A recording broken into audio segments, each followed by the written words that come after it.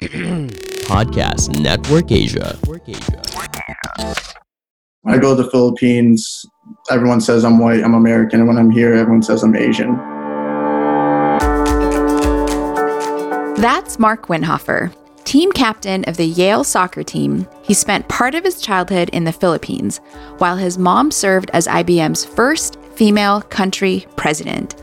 He's played on the Philippine national junior and senior football teams, nicknamed the Ascals, is graduating with a degree in economics, and plans to join the Ascals development team in 2021. Mark's resilience, hard work, and multiple stories of comeback demonstrate a drive that cannot be underestimated and have set the stage for successful careers on and off the field. This is Partially Pinoy, and we are powered by Podcast Network Asia and Podmetrics.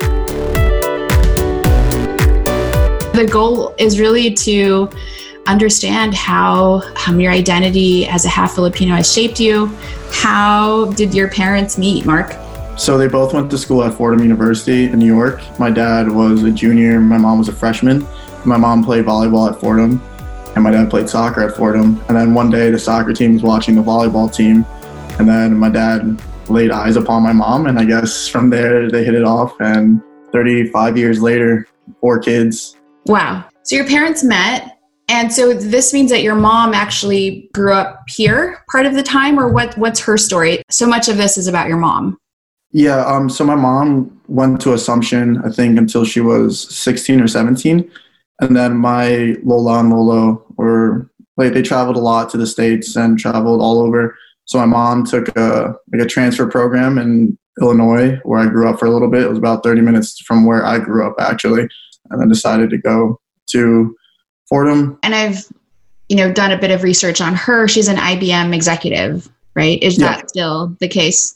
Yeah. She wants to retire soon. She's banking on me for her retirement. Get the last kid through school. So you were born in the States? In New Jersey. My mom's job made us travel all over. I lived in 4 or 5 different states already. How old were you when you guys left New Jersey? New Jersey, I was about 8. So 8 to 12, I lived in Chicago. And then July 23rd, 2012 is when I moved to the Philippines. I'll never forget the day. Oh my gosh. How many years were you in the Philippines? 5 fantastic years. Where did you go to school there? The international school. When you realized in New Jersey, Mawa, if I got that right? Yep. When you realized that you're mixed race, or as a mixed race person, your reality is the reality. It's just always the way it is. My mom's this, my dad's this.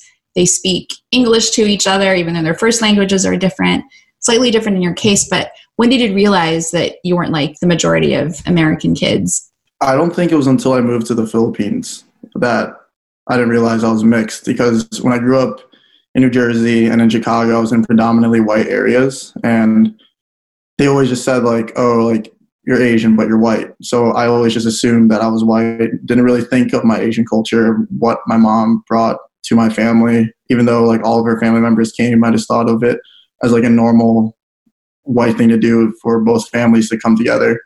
And then when I went to my Omi's house, it was just all my Omi's, my German grandmother. And then she would always say, yeah, you're white. And then my Lola would say, oh, yeah, you're Asian. So it was a battle internally to decide that I was half mixed. After living in the Philippines, I think I'm more Filipino than I am white. And that's a pretty common thing that I hear from people, that especially, people have lived in the Philippines, that something about living there really solidifies this feeling that they are Filipino. Having lived there, it was always the case that somebody was pointing out to me that I was different. There must have been a lot of doting and all that kind of stuff. So let's start there. Well, when I went to the international school, I was dubbed as an American, not as a race, but just as my culture, I was American. But I think the biggest wake-up call I had was when I went to the Filipino national team for the youth. And it was all provincial kids. They didn't speak much English. I didn't speak any Tagalog at all. And when I went there, no one was really talking to me, or even trying to talk to me. I was really considered a foreigner. And it wasn't until I think my second or third time I was with them, they started to try to talk to me, and then we built relationships. And I think the most important part of that was like I built their trust. I think a lot of Filipinos have this sense of Americans and foreigners in general that you're only there for a short amount of time, and that they're going to leave Filipinos behind, and they're going to go live their life at their home country. But when I didn't leave the team, they built that trust, and that's when I first really felt that I was Filipino. And this was a club team that you did in addition to school? No, this was the youth ASCALs, like U14. So that's surprising to me because I know the older ASCALs are very much international. And so were you kind of unique in being a mixed in the younger team? Yeah, the whole team until I was about 18 or 19 was primarily kids from Davao, Visayas, all primarily like full Filipinos. And they looked at me and they just said, this guy isn't like us. And then it was the shared language of soccer that we developed, that we were the same type of person. Like we'll fight for the jersey, we'll fight for each other. And then I became part of that family. Going to an international school and also having my mom be very successful in the Philippines, everything was kind of handed to you on a platter. It's just about you trying to take the opportunities that are gifted to you. And then when I came back to the States, I had nothing again. And that was kind of a wake-up call to say, like, the Philippines is great, gives you a lot of opportunities, but you have to make sure when you're there, being like half raced, you're gifted opportunities, but you have to make sure you pounce on them. Yeah, and that's actually a question I would love for you to share about, is this intersection between privilege, which you've always had, and hard work, which is who you are. And so how did you when you realize, wow, like I have these privileges, not everyone gets to do what I do, have what I have, and then realizing that you actually have to put the work in? My mom and my dad, when they went to the States and went to college, they didn't have a whole lot. My mom kind of made her own way and paved her own way in IBM. And my father didn't grow up particularly rich. He grew up in the Bronx. Their work ethic really like latched onto me, and just seeing what hard work can actually help you to do. And so I went to the Philippines, and all of these opportunities came about. And there comes a time where people who are gifted these opportunities will do well to a certain point. But then when you're trying to move on to the next level, that's where the hard work comes into play. And I always felt that if I didn't grow up in the States, I think my mentality would have been a lot different if I grew up in the Philippines, just because I feel like the Filipinos are super nice. I've never met people like Filipinos. With my national team, people had nothing. And they would, after the first couple of times I was there, they would always ask, are you okay? Do you need water? Do you need food? Like, they would always come up to me and ask me if I was okay. And in the States, it's more of a hustle and bustle world where if you're not doing well, someone's not going to lend you a hand. You have to do it by yourself. A bit of that meritocracy expectation. Can you define like how your family executes the hard work? How do you kind of compare your work ethic to someone who's also very talented, but maybe is not as successful? My family just defines hard work as, are you making yourself better each day? So if I'm in my room, am I going to sleep an extra 3 hours, or am I going to hit the books, or am I going to go work out? And then I've always had a little chip on my shoulder because I grew up very fat, and I wasn't really like exiled for being super fat, but I wasn't accepted into like being a cool kid because no one wants to have like a fat friend growing up in the States. I don't know, it's weird. But having that and just working harder and then seeing the gains. I remember I started on my B team and then moved up to my A team. And then that's when I really realized like hard work really does get you to places. And then when I went to the Philippines, like worked my way up through school and just put my hard work in there, and then got into a very good college and then made the national team, which was tremendous. Tell me about going to Yale and how that affected your identity. I had the privilege of living in Ithaca for a year and spent a lot of time on the Cornell campus. And, that world is very much not only a bubble, but it's like this amazing gift full of fancy toys that you get to have for these 4 years. And so how did you fit into that world? How did you feel accepted? How did soccer play a role in your life on campus beyond just the playing? But, what did it mean to you as a student to have experienced what you had leading up to this amazing education that you get to have? There's always a question that non-athlete students have is like, does the kid actually belong here, or they're just here for sports? That bridge to jump was kind of tough for me just because I've always been an academic person, and to be like kind of shunned in an academic setting just because I was an athlete was kind of tough to swallow. However, surrounding yourself by the negativity has been one thing that I've tried to stay away from. Friendships I made on the soccer team and some of the friends I've had that aren't on the soccer team are probably friends I'm going to have for life. I think Yale is very different from other Ivy League schools because it's more of a community. At Yale, people want everyone to be successful. And that's one thing that I always take away. Like, no one is going to be trying to undermine you just to make their success greater. They're just going to try to outcompete you, which is very healthy, I think. Something that really fascinated me during my time there was that there were people who were very powerfully and legitimately always discussing really high-minded things like, does God exist? And then like, here is all the evidence for, and here's all the evidence against. And it was so mind-boggling. I'd never experienced anything like that. Have you had moments like that when you just sort of pinch yourself and you're like, I am with the best and the brightest in the world? It's also the people, but also the campus. I think thinking about the historical events that's happened on Yale's campus, being one of the first schools built and seeing all the buildings, architecture there. I remember where we had our first meeting in our residential colleges, and I looked around and it was like Harry Potter.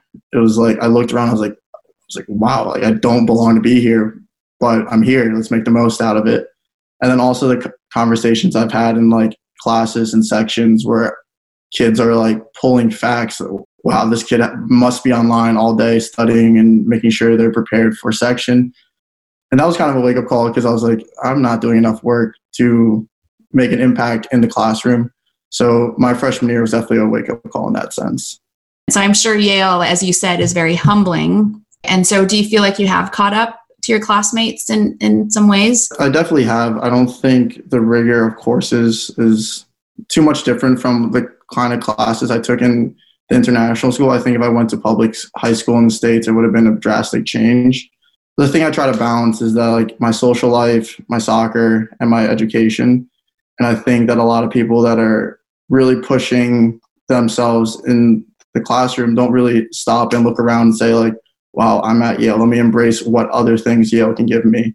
Like the social life, the friends you can make from Yale. I think I've caught up in education, but my whole experience has been a holistic view of what I wanted my college experience to be like. When you were growing up, you knew that your mom was Filipino and you would visit your family. And it sounds like you also went to the Philippines when you were younger on vacation, or did you not at all go? Not even once? Not even once. The first time I went to the Philippines was to look for houses that we were going to move into.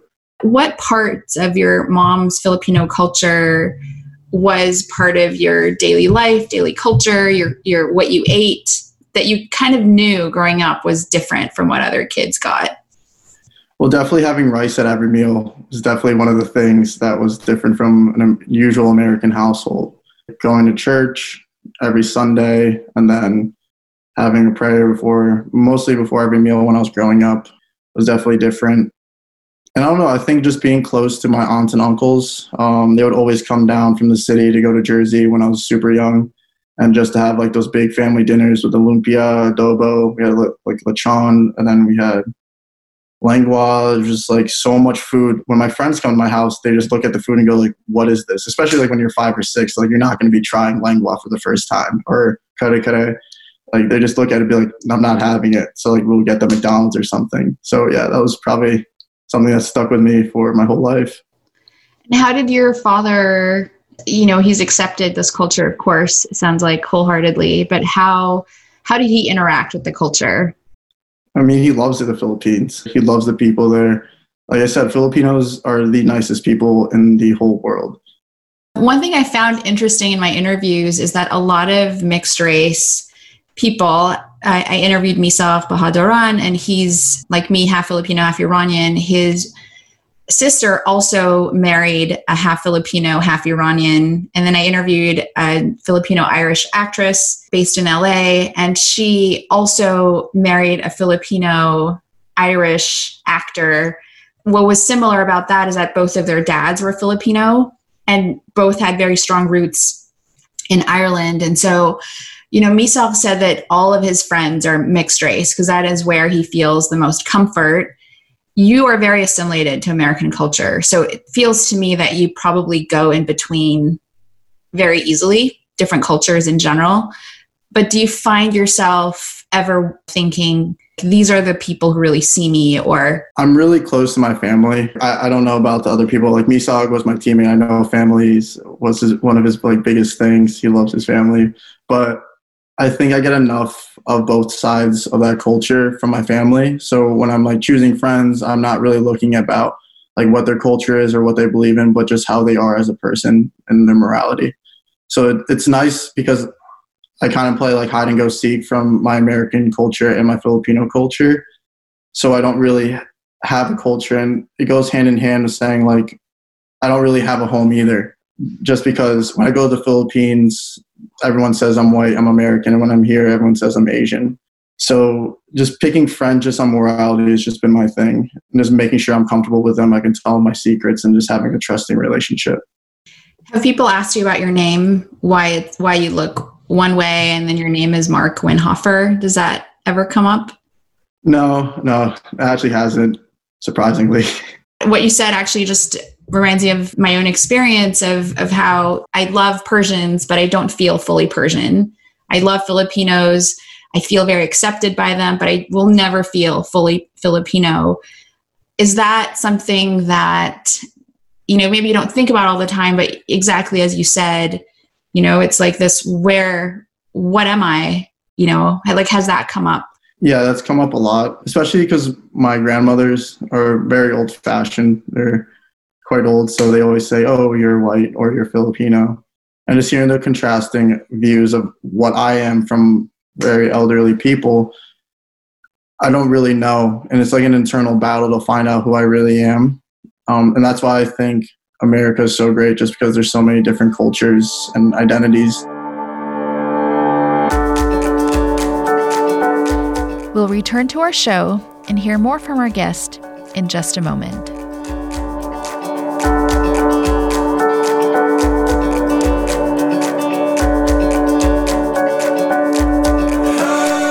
And I love criticism. I think criticism and doing bad in some things is a great learning experience. This show is brought to you by Podcast Network Asia, powered by Podmetrics. Podmetrics takes care of the details so we can focus on making the best content for you. Visit podmetrics.co and sign up for free. Use code PartiallyPinoy. I know you come from a family of underachievers. Your sister was on Broadway, as you said, and now she has her own brand. And you're the youngest. I know that they drove you to work really hard. Did you ever watch them struggle with their own identity and try to figure out how to navigate being mixed? Yeah, I would say for my sister, that was definitely the toughest thing, because when she was growing up, like I said, we grew up in very predominantly white neighborhoods. And she always said she always felt different to everybody else, just because she was of a different color or her face was different. And it was always an uphill battle because especially on Broadway, they want, back then when she was dancing on Broadway, it was predominantly more white people as well. So just seeing her struggle and pave her own way to be successful was definitely inspiring to me. They would always say, oh, I wish I'd done this, or I wish I did this. Just Mark, whatever you do, just make sure you're 100% focused on what your end goal is, because if you start segueing into other things that are distractions, then it'll lead you into a different path that you don't want to go to. I was watching some of your highlight reels, and I think there are a few people of color, but predominantly white, I would say. So I think the problem with America and soccer in general is that it's always a pay-to-play system. I'm super blessed to have my mom and dad and be super successful to grasp the opportunity to play soccer and pursue it and go to all these camps, get a lot better. It's just so messed up that in a country like ours, where like basketball to play, like you don't really need a field, you don't need a team, like you can play for your school, and that's predominantly the strongest team in the state, where soccer is more club-based and it's really about generating revenue. Want to talk about the World Cup, because we as a family were introduced to it 6 years ago, and James Rodriguez was like the star of that particular World Cup, and I got to see him play. I saw a friendly between El Salvador and Colombia, and I was mesmerized. Like, James does not actually run like a normal person. Like, I felt like just his body movement was different. His cadence was different. The way, everything about the way he moved was different from everyone else. And I wanted to ask you, you are kind of getting teed up to compete at that level. When you're exposed to those types of players, like, how do you kind of decide that, hey, like, A, I deserve to be on the same field as these guys, and then B, I can manipulate my body or use my work ethic to get to the point where I'm just as good as anybody else? I've gone into new teams not being the best player or not being the most technical, but my work ethic shows that even it's not where you start, it's always where you finish. So obviously, if I'm playing with James Rodriguez, I want to be asking him a lot of questions. I want to see like how he thinks of the game, because soccer is free flowing. So the decisions you're making is not like per se like football, where you have a set play every time, every down, but like it's free flowing. So just seeing where his mind's at and trying to tailor that to my game, or even saying like how he kicks the ball. I know like it's hard to revamp your technique when you're 20, 21, 22, but just learning his little tricks that makes him such a special player, because he's not the most athletic guy in the world. And what we've seen in the past 10, 15 years, it's not really the most athletic people that are the best players in the world. Yes, you have to have some baseline athletic ability to become a professional soccer player, but it's those who are thinking a lot quicker than everyone else, those who have better technical ability. I also realized that he's such a leader, and I think the leadership is also part of why he's so great. I think the biggest part of being in a team, whether it's in athletics or in school, you have to have everyone feel a part of being the team. Even though if they're not playing or if they're not getting the minutes they want to, you want them to feel like what you're doing on the field is a result of what they've helped you do in training. So like having celebrations, running to your team, hugging them and being like, yeah, like, let's go boys, come on. Like, it just makes them feel like they're part of the game, even though they're on the bench. So like, yeah, I totally agree with that. Yeah. Like, his leadership quality doesn't only exist on the field. You have, been able to be placed in these circumstances. Some more privileged than others, but every time you have grown within those spaces. Was that conscious? I remember, if I can like recall a memory, I didn't make like an ID2 team when I was 12 years old, and just not being a part of like saying like the best 18 players in my region for that specific camp, I was really hurt by it. So every time I go into a camp, I'm making sure I'm preparing way more than the other kids and just making sure I never get that feeling again, because like the next 2 or 3 months I trained really hard, and then there was like this ODP thing that I made.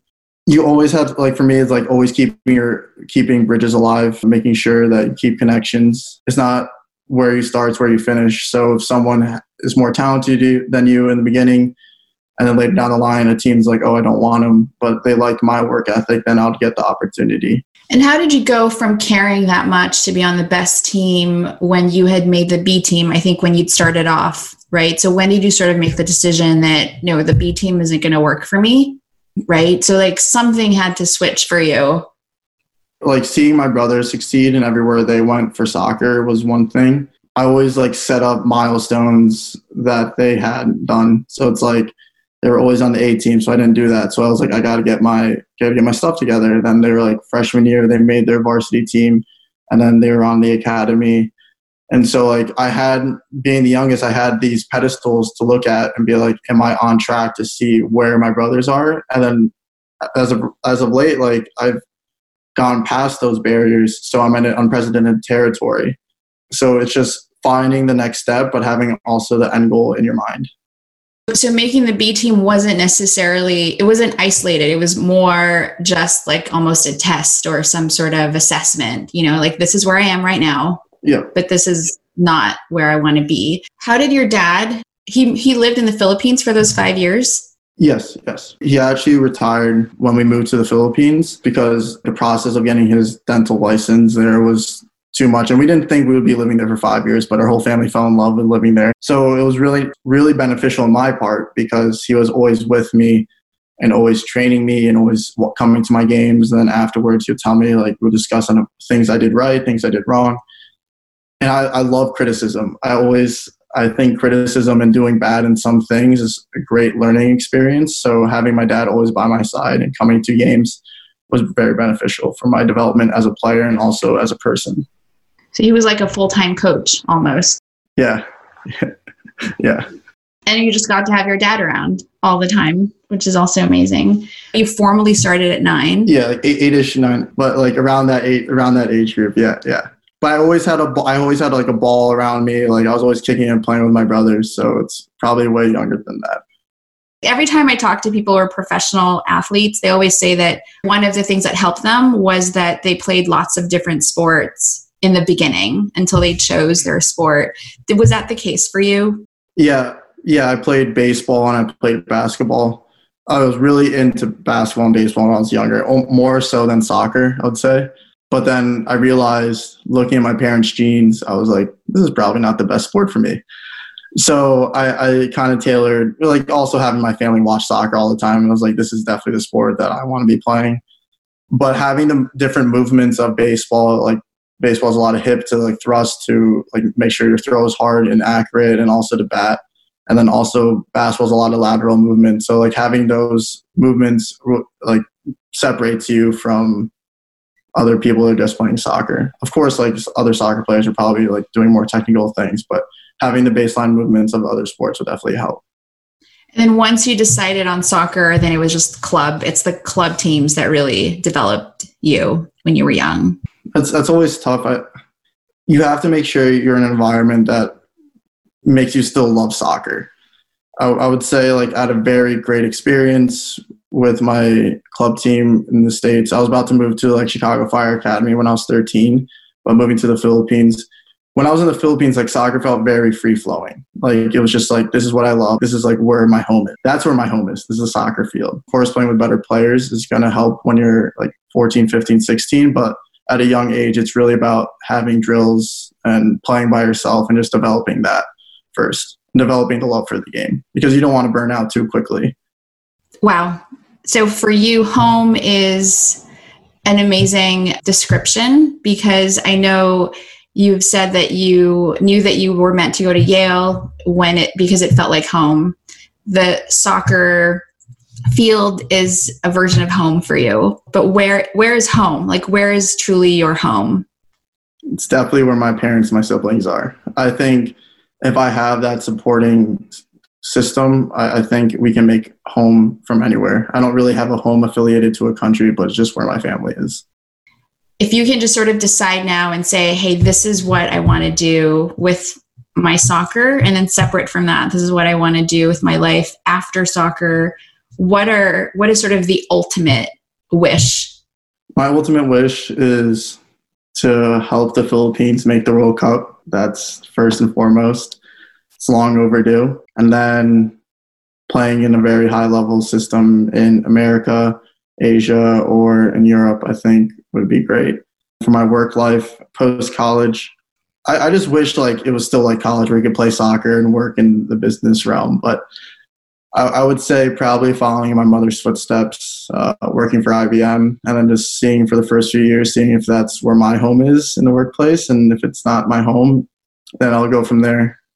I'm lucky enough to have a job offer there for after college. So I felt like home for my 2 internships there.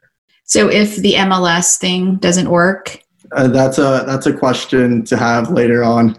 I don't want to open or close any doors. No, let's not open or close any doors. I think it's pretty incredible listening to your interview. And I thought it came up that, if MLS doesn't work, I'll just go play for the Philippine national team. Clearly like first world problems. Yeah.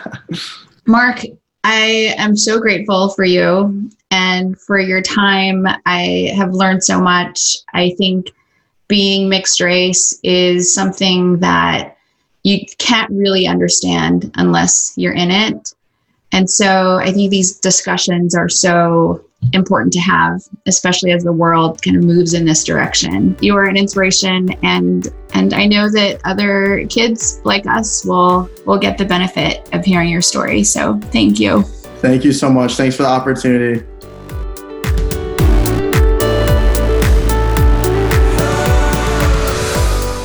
Partially Pinoy is a Podcast Network Asia production in partnership with Bridger Media in Los Angeles.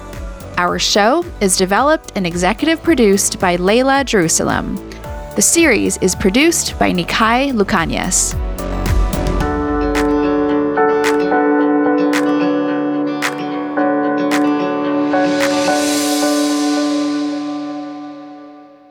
The views and opinions expressed by the podcast creators, hosts, and guests do not necessarily reflect the official policy and position of Podcast Network Asia. Any content provided by the people on the podcast are of their own opinion and are not intended to malign any religion, ethnic group, club, organization, company, individual, or anyone or anything.